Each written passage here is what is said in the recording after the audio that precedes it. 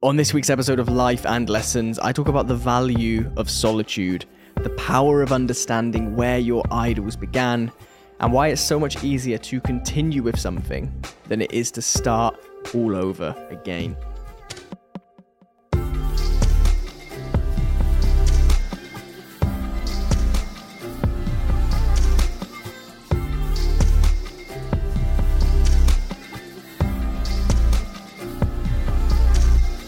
Hey, what is going on? Welcome to this episode number 119 of Life and Lessons.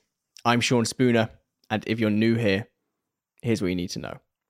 This podcast is the place where I tell the story of growing a business, of growing as a person, and of taking on some fairly unusual challenges, sometimes on my own, sometimes joined by the most interesting people I know. The only thing that's guaranteed with this podcast is that every time you press play, you're going to learn something new. And I hope you're well. I hope you've been well since the last time we sat down to record an episode like this. I'll be honest, I was just thinking before I hit record, it feels like an absolute lifetime ago when I last sat down and recorded a solo episode. And of course it wasn't. It was 2 weeks ago, as it always is. But I think what has made it feel like it was a long time ago is because, of course, last time I sat down to record an episode like this, I was in that school over in East London, recording it in that dark multimedia room, as you might remember. And so the last time I sat down in this room here in the office in Wales to record an episode like this was a month ago. And that feels like a long time, but it's good to be back. It's good to be doing an episode like this and just thinking out loud for a few minutes, as is the plan today. What have I been up to since we last spoke? I've been all over the place, to be honest. I think just after I recorded that episode a couple of weeks ago, I was then obviously back to Wales. Then went to Southampton for a couple of days at the beginning of the following week. Back in the office on the Tuesday, worked through until Friday night in the office, had a few half-day long meetings, which is always a challenge, but good fun. Then went to Torquay on Friday night, locked myself away in a hotel room on Saturday, as was the plan. You might remember actually this time last year, I did the same over in Cardiff Bay, booked a hotel, and just disappeared for a couple of days to focus on some internal patter work, which inevitably never gets done as a priority because it's my job within the business to kind of take care of everything that comes into and leaves the agency on behalf of our clients. And that means that often, even with the best planning in the world, even with the systems and the processes that we have in place, my time is often not focused on Patter itself as a business internally as it could be. And so every now and then I like to disappear, same as what I did in Dublin over the New Year, same as what I did in Cardiff Bay this time last year.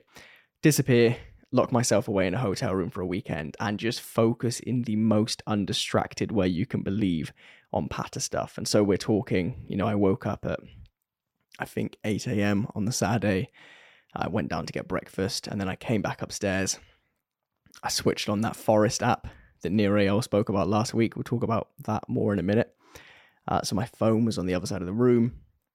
I had no notifications on my laptop. Richard, who was in the hotel room next door, I basically told him, look, don't phone me. I'm busy. I'm focusing. And I sat there and I worked in like a really, truly undistracted way for a good 6 or 7 hours. I've spoken about books like Deep Work by Cal Newport before.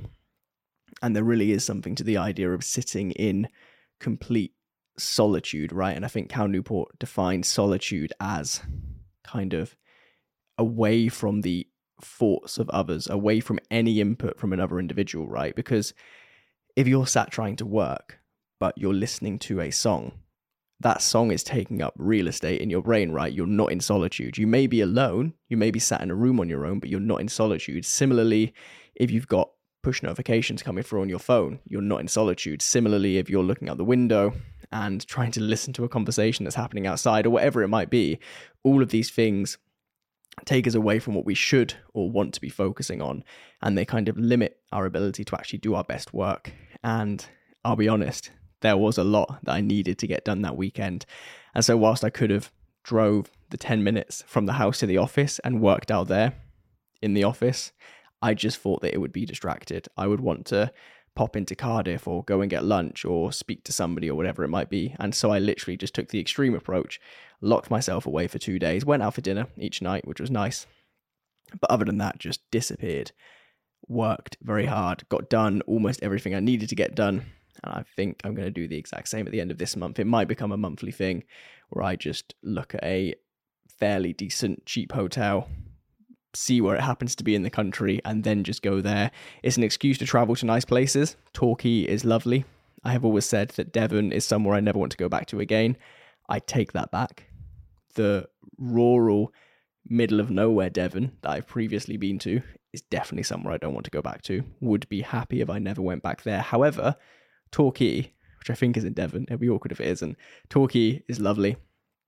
Reminds me a little bit of, not sure if I can get away with saying this, it reminds me a little bit of the TV program Benidorm, actually, where it's just like tanned old people drinking pints at 11 a.m. and having a great time and singing along to Sweet Caroline, which is great. I had soundproof windows in the hotel, so I couldn't hear outside until I went on my walk and saw that. But Torquay's nice, so it's a great excuse to see places when I do that. But then it is almost my only opportunity to really get solitude, because when I'm in Corby, I'm working from home, and yes, I'm on my own a lot of the time, but that's not solitude. When I'm in the office, offices are busy environments. There's phone calls, there are conversations, there are emails piling in, my phone's on my desk, someone's just popped in, there's a client meeting in 2 hours. Like, that is not solitude. And as much as I fight the case in our business to have an environment, at least for a few hours a day, where we can all just do deep work, where we can all focus on the most important tasks of the day individually, it doesn't always happen, because it can't always happen. And so that was very valuable. So I got back from Torquay on Sunday, and I have basically been in the office ever since. Other than yesterday, I took a bit of an impromptu half day because we were supposed to be doing a pitch over in London on Wednesday, which is yesterday today. I appreciate you'll probably listen to this on Friday. So on Wednesday, there was going to be a pitch in London, which has since been moved back. And so I had wanted to go and see Sigrid, who is currently doing her album release week tour at the moment over in Bristol. And I was a bit gutted that I couldn't go because of this pitch, which obviously had to take priority, clashed with it. But that pitch moved. And so at the very last minute, I bought a ticket to that gig. Took a little half day, jumped on the train because there's no way I'm driving to Bristol. That's not happening. And then I had a little walk around Bristol, which is actually lovely. I just said that about Torquay as well, didn't I? But I've only ever been to Bristol when Cameron is DJing. And so I've only ever been to Bristol at nighttime when it's dark and you can't really see anything and it's just full of drunk students. But Bristol, I almost said Torquay, Bristol in the daylight, in the daytime, in the sun was lovely. Saw the Sigrid gig, went on a little walk, saw a Banksy for the first time. Never seen a Banksy in real life. And then I came home, slept, worked in the office today, and now here we are. So that is the last 2 weeks of my life summarized. And I'm going to drive back to Corby tomorrow. I may need to be back in Wales for 1 day on Monday, which will be a nightmare if so, but I'm hoping not. I know what I mean. I'm hoping I won't be, but you know, if I am, I am. If not, I'll be spending the week in Corby and then I'll be back in Wales around this time next week. So that's what I've been up to. Something else, obviously, that's happened since we last spoke like this is the Near AO episode came out. And you might have seen my tweets or story just after I recorded that conversation. But I mean, two things. Firstly, Near is literally the ideal podcast guest. And I don't mean that he is like a dream podcast guest. By the way, he is. He's always been on my list. But he's also just such a professional. From the beginning to the end of that conversation, he holds attention so bloody well. And he knows exactly what he is talking about, both for the questions which are very predictable, and also I think it's fair to say the questions that he perhaps didn't expect. Like, he is just so good at constructing an answer in such a way that is insightful, but also pulls on knowledge that you may not expect. It's just an incredible guest. And also, of course, we were speaking about his book, Indistractable. There was a step I missed out because I wasn't trying to align my questions with the steps in the book. I was just kind of pulling on random thoughts, but such a professional that he literally said, we've missed a step. I'm going to answer your question and then go back to it. So you, the listener, who may not have read Indistractable, which, by the way, if you haven't, I highly recommend you do. Very good book. Could get the full context. Just such an incredible podcast guest. Somebody who is clearly an absolute professional in what he does. And if you haven't listened to it, I highly, highly recommend you do go and listen to it. I said it at the time when I recorded it, but I truly think even if I publish another 1,000 episodes of this podcast for the next 5 to 10 years, that episode will be one of the most valuable hours of audio I ever release. The subject matter of how to become indistractable, of how to get more done with your time, of how to actually move towards your goals and live a life which you want to live, right? Because that's what we speak about. When we're talking about meeting your goals, we're actually talking about doing the things in life that you want to do. Between that and just the way that Nir is able to hold attention, you want to listen to it. It's definitely going to be one of the best episodes I release. Guests has been a funny one recently. Lots and lots and lots of back and forth. 4 or 5 confirmed between early June and early September. I think it's the last currently confirmed one. But currently, no guest for next week. And some very, very, very exciting, definitely well-known names in my inbox right now. There's two that I don't think I'll get right now, if I'm being honest, because it's all a bit of a dance when you're trying to book these better known, more in demand people, and you can never tell which way it's going to go. But there's 2 which I don't think I'll get right now, certainly not in this kind of lap of publicity that they're currently doing. However, if I get even one of those 2, that'll be a massive win. So hopefully I'll be bringing you some news, maybe this time next week, if there's not a guest episode, that there are some big whales booked in. But if not, there are still some incredible guests coming up. I'm speaking to John Yates in a couple of weeks. He has written a book called Fractured about why we as a society and as a world are so divided and fractured right now, and kind of some of the answers to those questions. Very interesting. I'm halfway through reading that at the moment. And then I believe at the beginning of July, I'm recording with Luke Burgess, who wrote a book called Wanting, about mimetic desire. And I first heard him maybe this time last year, actually, on Modern Wisdom. And I mean, if you don't know what mimetic desire is, once you're finished listening to this, go and Google it, because it's one of those concepts that you probably never heard of, because I had definitely not heard of. But the second you learn about it, and the second you kind of read the first 3 or 4 lines of what mimetic desire is, you can never go back, because you then start to see so much of mimetic desire in real life, is what I think I'm trying to say, right? The reasons why we want things, what our desires are, how we aspire to be, we think that's all within us, right? We think that we are the choice makers of our lives, and we are the kind of connoisseur of what we want to do and be, but we're not really. And that's what mimetic desire teaches us. And so I'm really excited to sit down with Luke and talk about that. And the other guest news, it's not great news, but I've kind of felt it coming, is that Johan Hari has pulled away. So he's currently away writing his new book. I don't know what it's about. Now, of course, I'm sure Johan won't mind me saying this, because he made it fairly public over on Twitter. Around the time when we were initially going to record, he had to step away from doing things like interviews because a member of his family or somebody close to him passed away. And then he has since been away researching and writing his new book. And so it's completely understandable now that so much time has passed since Lost Connections came out. I think it's been out for about 4 or 5 months.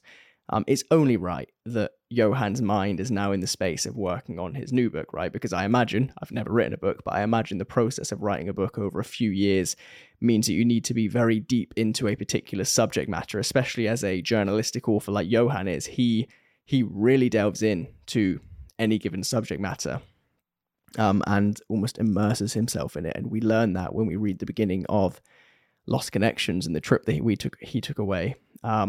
We learn that when we read, basically any of his books, to be honest. Like, he really immerses himself. And so it's not happening right now. I'm assured that when his new book is out, he'll pop on, and I'm sure he will. I'm sure he is a man of his word, and I'm very excited about that. I don't know what we'll be talking about, because I don't know what the new book's about, but give it a couple of years, and I'm sure that Johan will be sat here speaking to you through the screen on this podcast, and I'm excited for that. And then something else, I always just talk about the podcast on these kind of episodes on the podcast, but something that's really interesting that's happened 4 times recently is I have been asked to jump on a call and give advice to people who have their own podcasts. And to me, that feels baffling, not because I feel like I'm not qualified. I mean, evidently I am, right? I've released 119 episodes of this by the time you listen to this one, but more just because I feel personally like I am no closer to knowing the answer to some of the big questions I'm asked than I was 2.5 getting on for 3 years ago when I first launched this thing. But what is so interesting about that is that no matter whether I'm speaking to, for example, tomorrow at 1 p.m, I have a call with somebody who we know them through the business, we do work with them, and they are just about to launch their own podcast. And I know from the kind of pre-conversation that Richard has had with them that they're going to have the exact same questions as somebody who I'm speaking to in a few weeks who has done dozens of episodes, right? I spoke to Todd, a guy from New Zealand, a few weeks ago, and he is about to launch his own podcast. And the questions that he was asking are, in some ways, many questions I still ask myself about this whole process. But it's just interesting that, to be quite introspective for a second, that people, not many people, admittedly, but people now look to me for advice on the thing that I love doing. And that's quite surreal because I feel like many of us, maybe not all of us, but many of us don't necessarily feel qualified to kind of live in the positions that we have in the minds of others. And I've never really felt that, right? Because everything we do as a business, for example, is quite private. It's hidden behind contracts and NDAs and all of this stuff. Whereas this podcast, particularly episodes like this, is me just speaking out loud, learning out loud, and just being public. And so I obviously, in the minds of others with podcasts, exist in a certain way and have a certain set of knowledge, which I'm sure I do have the knowledge. But it's just interesting that it's kind of come as a bit of a tidal wave that I've never been asked for podcast advice before, ever. And now in the space of, when did I speak to Todd? In the space of about 3 weeks, I've been asked in detail questions about podcasting by 4 people, or will have been asked, because there's still a couple of calls I haven't yet done. And a 5th person messaged me yesterday asking for a very niche particular bit of advice about one of the softwares I use. But it's just interesting that I feel myself suddenly being looked at by those with podcasts as somebody who's good at podcasting, which is nice, but it's also just surreal because, like I say, I'm definitely still learning. And I may have, maybe 100 hours of podcasting under my belt. But there's a lot to go and there's a lot to learn. And there is a lot that I still want to get right and better on this, from like a production point of view, from a distribution point of view, from a communicating with publicists and guest point of view, to even the lighting, right? I was having a conversation with someone the other day about the very particular lighting that goes into the YouTube set and how I'm not quite happy with it and all of this stuff. And so it's just nice to be able to kind of share some of the things that I've learned in the first 120 episodes of this with people who are a few months or years behind on their release schedules, and hopefully just pass back some of the stuff that I've learned in the same way that, for example, I was inside of the Modern Wisdom Patreon a few years ago when it first launched, and Chris and his video guy Dean would put advice in there about how they use sound waves in Premiere Pro to work out where to crop on episodes so they don't have to listen to the whole thing, and different lighting and stuff. And it just feels cool and almost quite circular that I got lots of what I learned from those guys, and now I'm able to give it to other people. And I'll be honest, there is a temptation now that I feel that there is a demand for this to, in some way, systemize it or even productize it, right? Because there's no way, of course, I'd ever charge any of the 4 people who have so far asked to do calls, because they are my peers, right? I either work with them or know them or respect them or listen to their podcast. There's no way I charge them. However, I look at, for example, Ali Abdaal. I know that Ali Abdaal was working on a how to launch a podcast course. Ali has probably recorded maybe, I know he's had a podcast in the past, but definitely no more episodes than I have, I don't think. And so as such, when it comes to the literal question, I know he has millions of subscribers on his YouTube channel, but when it comes to the literal question of, am I as qualified as he is to give paid advice to people on how to launch a podcast? Like, what softwares do you use? How do you get guests? How do you contact people?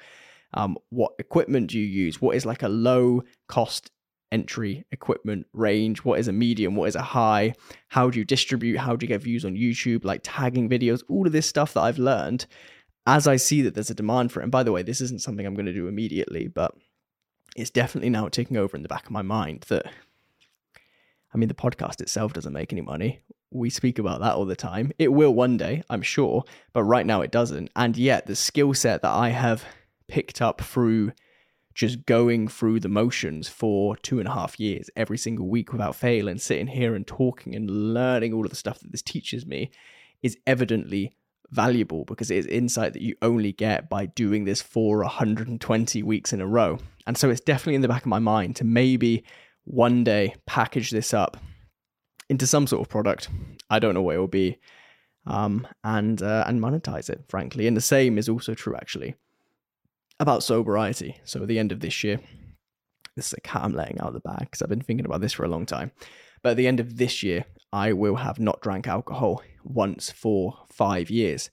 And as I spoke about a few weeks ago, actually, when it was 1,500 days since I last drank, in the last 3.5, 4 years, I haven't learned anything. However, in the first kind of 100 days of sobriety, there's so much you learn, and there's so much that you almost need to believe to get yourself through that period to have all of the upside.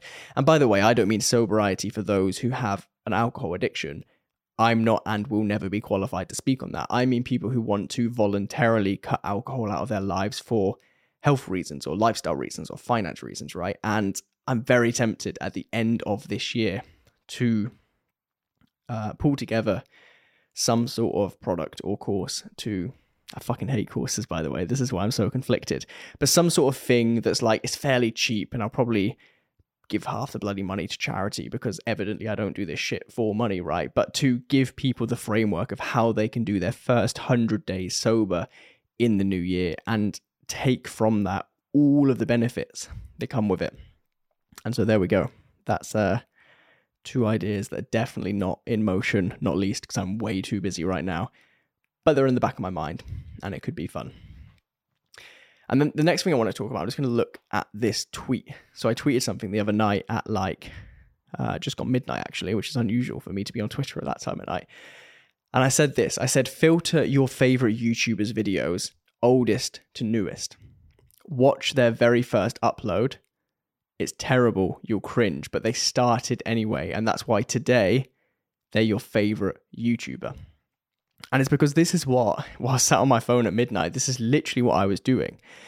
I was looking at the content of people who come up on my YouTube recommended page, right? I was watching these people and I thought, like, it's crazy how good a guest this podcaster has got, or it's crazy how good at monologuing this podcaster has got, or it's amazing how good the editing of, say, Hamza, a YouTuber I love right now, his editing and his editing team is incredible, and his subscriber numbers are flying up, and his ability to communicate a complex idea, a simple message in like a 6-minute amazingly produced video is actually out of this world. I genuinely think, just to lean into Hamza for a second, I genuinely think he is one of the best YouTubers on the platform, period, right?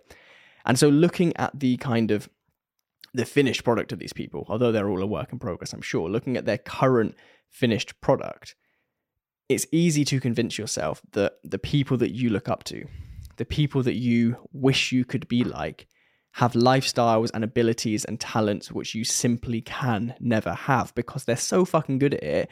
You know for a fact that if you were to begin now, you will not be that good. And so the overwhelming majority of people decide not to begin because they look at the finished version of something that somebody has put years into as a craft and they say, well, they're very good and they're filling a demand in this current marketplace, which is better than I ever could, and therefore I won't begin. But I think that's the wrong way to look at it.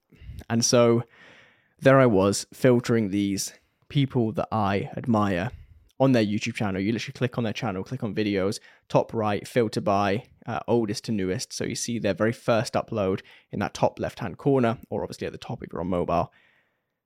Watch the first upload of your favorite YouTuber, whoever it is, whether they are a vlogger or a commentator or a tech review person or a reaction video person or a beauty channel, whatever it is they do, They probably do it very well for them to be your favorite YouTuber.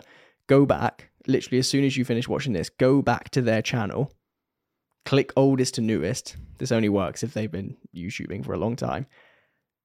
And watch their first video, and you will be fucking amazed. Because I promise you, 9 times out of 10 with all of the YouTubers that I admire and all of the YouTubers whose old content I have consumed since having this epiphany, their content is terrible. The quality is awful. The sound is rubbish, right? They are unconfident and shy, and they use a bunch of like filler words. Like they're not good YouTubers. And yet, they're right now, they're very good YouTubers. And the only thing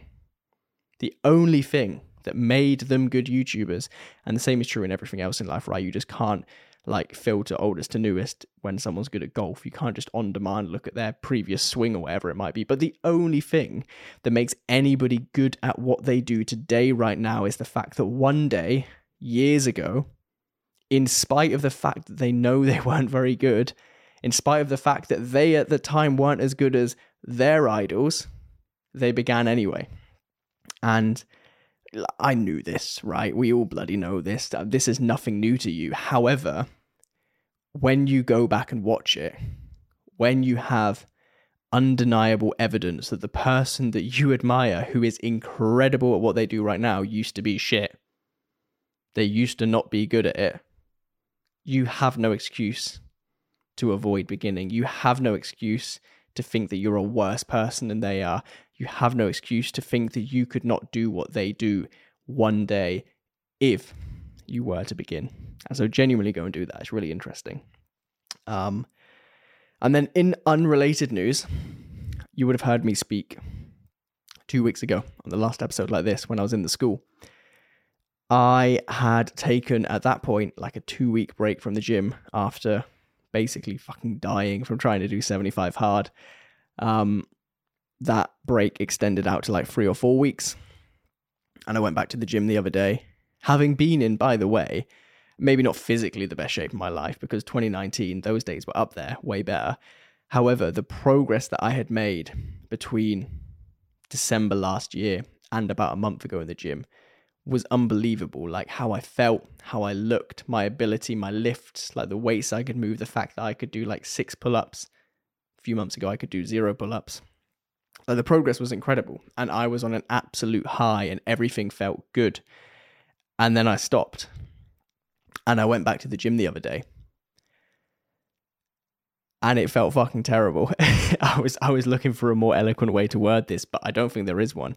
Like everything felt heavy. My form felt a little bit off. I was hot. I was sweaty. I felt a little bit uncomfortable. I even, dare I say, because I was aware of all those other things going on, felt a little bit kind of awkward doing certain things. Like these are sets and reps that I have done hundreds and hundreds and hundreds of times over the last few months. And yet a few weeks off, and even my mind was a bit like, this is uncertain. I'm not sure how to feel about this.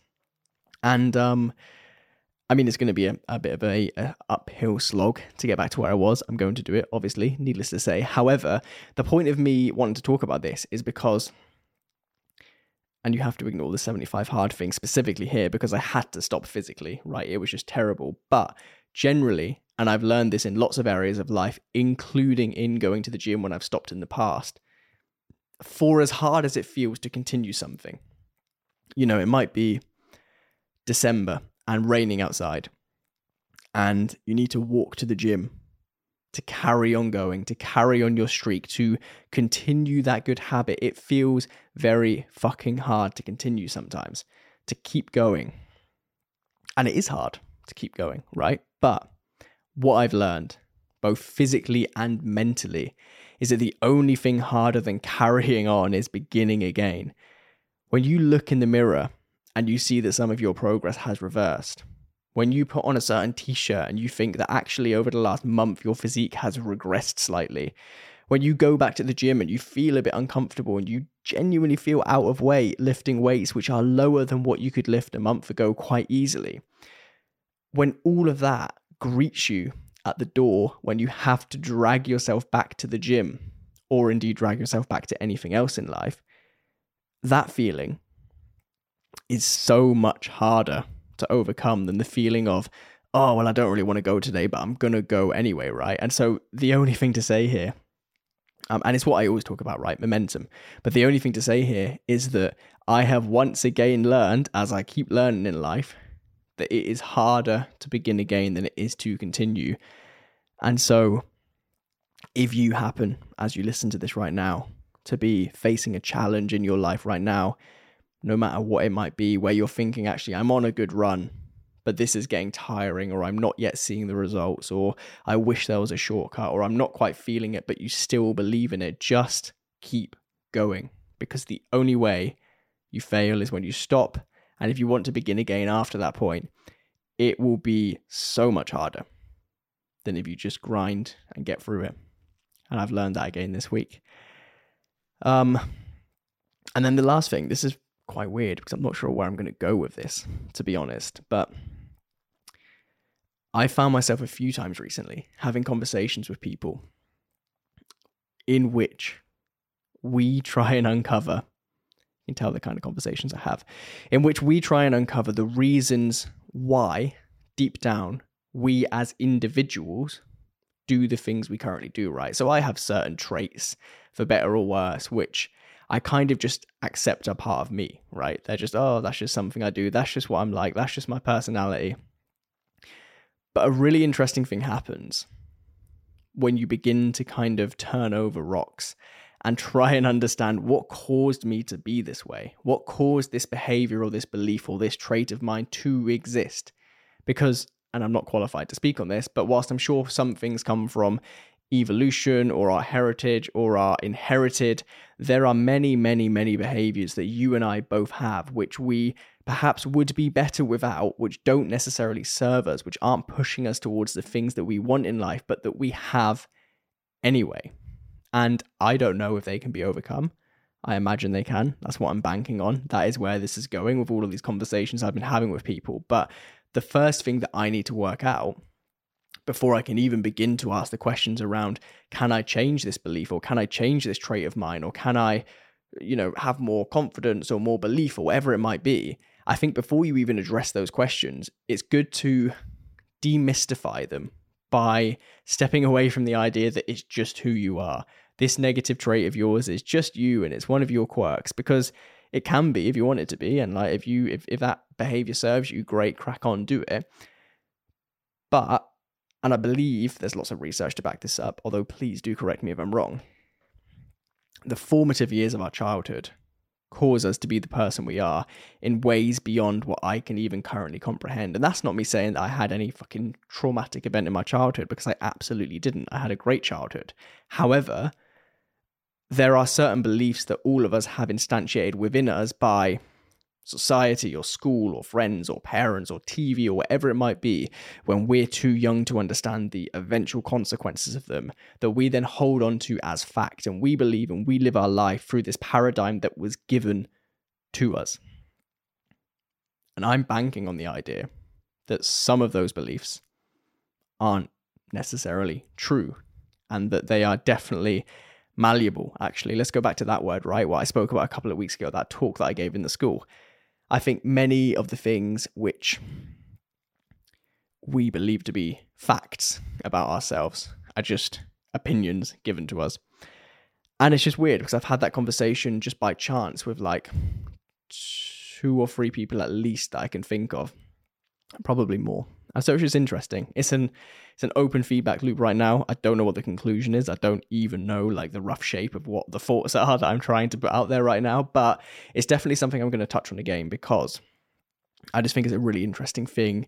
If you're in a place in life right now where it's useful for you to do this, I'm not saying like if you're currently in the middle of an existential crisis, maybe don't try and ask these big questions. But if you're just fairly comfortable and intrigued and you're a curious person like I am, I do think it's useful to have a framework to kind of question these things and just see kind of what sticks and what doesn't. And I think that's all I have. So thank you as always for listening. I don't think there'll be a guest next week. There might be one. I might slide one in, but I like to record episodes with guests here in this room in Wales. And I'm leaving here tomorrow for a week, which means that probably the next time we speak, it'll be a solo episode like this one. And I will be in Corby. But either way, whatever happens, thank you as always for listening. I hope you have a good week. And I'll see you back here this time next week for episode number 120 of Life and Lessons. See you then.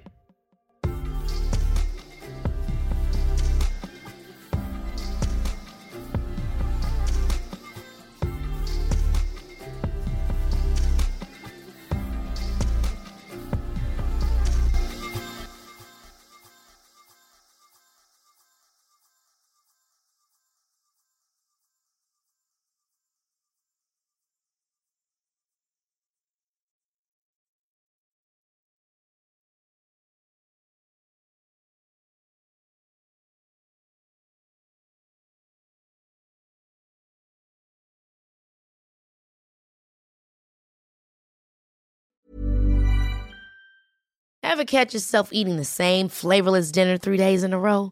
Dreaming of something better? Well, HelloFresh is your guilt-free dream come true, baby. It's me, Keke Palmer. Let's wake up those taste buds with hot, juicy pecan-crusted chicken or garlic butter shrimp scampi. Hello Fresh. Stop dreaming of all the delicious possibilities and dig in at HelloFresh.com. Let's get this dinner party started. Hey, it's Paige DeSorbo from Giggly Squad. High quality fashion without the price tag. Say hello to Quince. I'm snagging high-end essentials like cozy cashmere sweaters, sleek leather jackets, fine jewelry, and so much more. With Quince being 50 to 80% less than similar brands. And they partner with factories that prioritize safe, ethical, and responsible manufacturing. I love that. Luxury quality within reach. Go to quince.com/style to get free shipping and 365-day returns on your next order. Quince.com/style.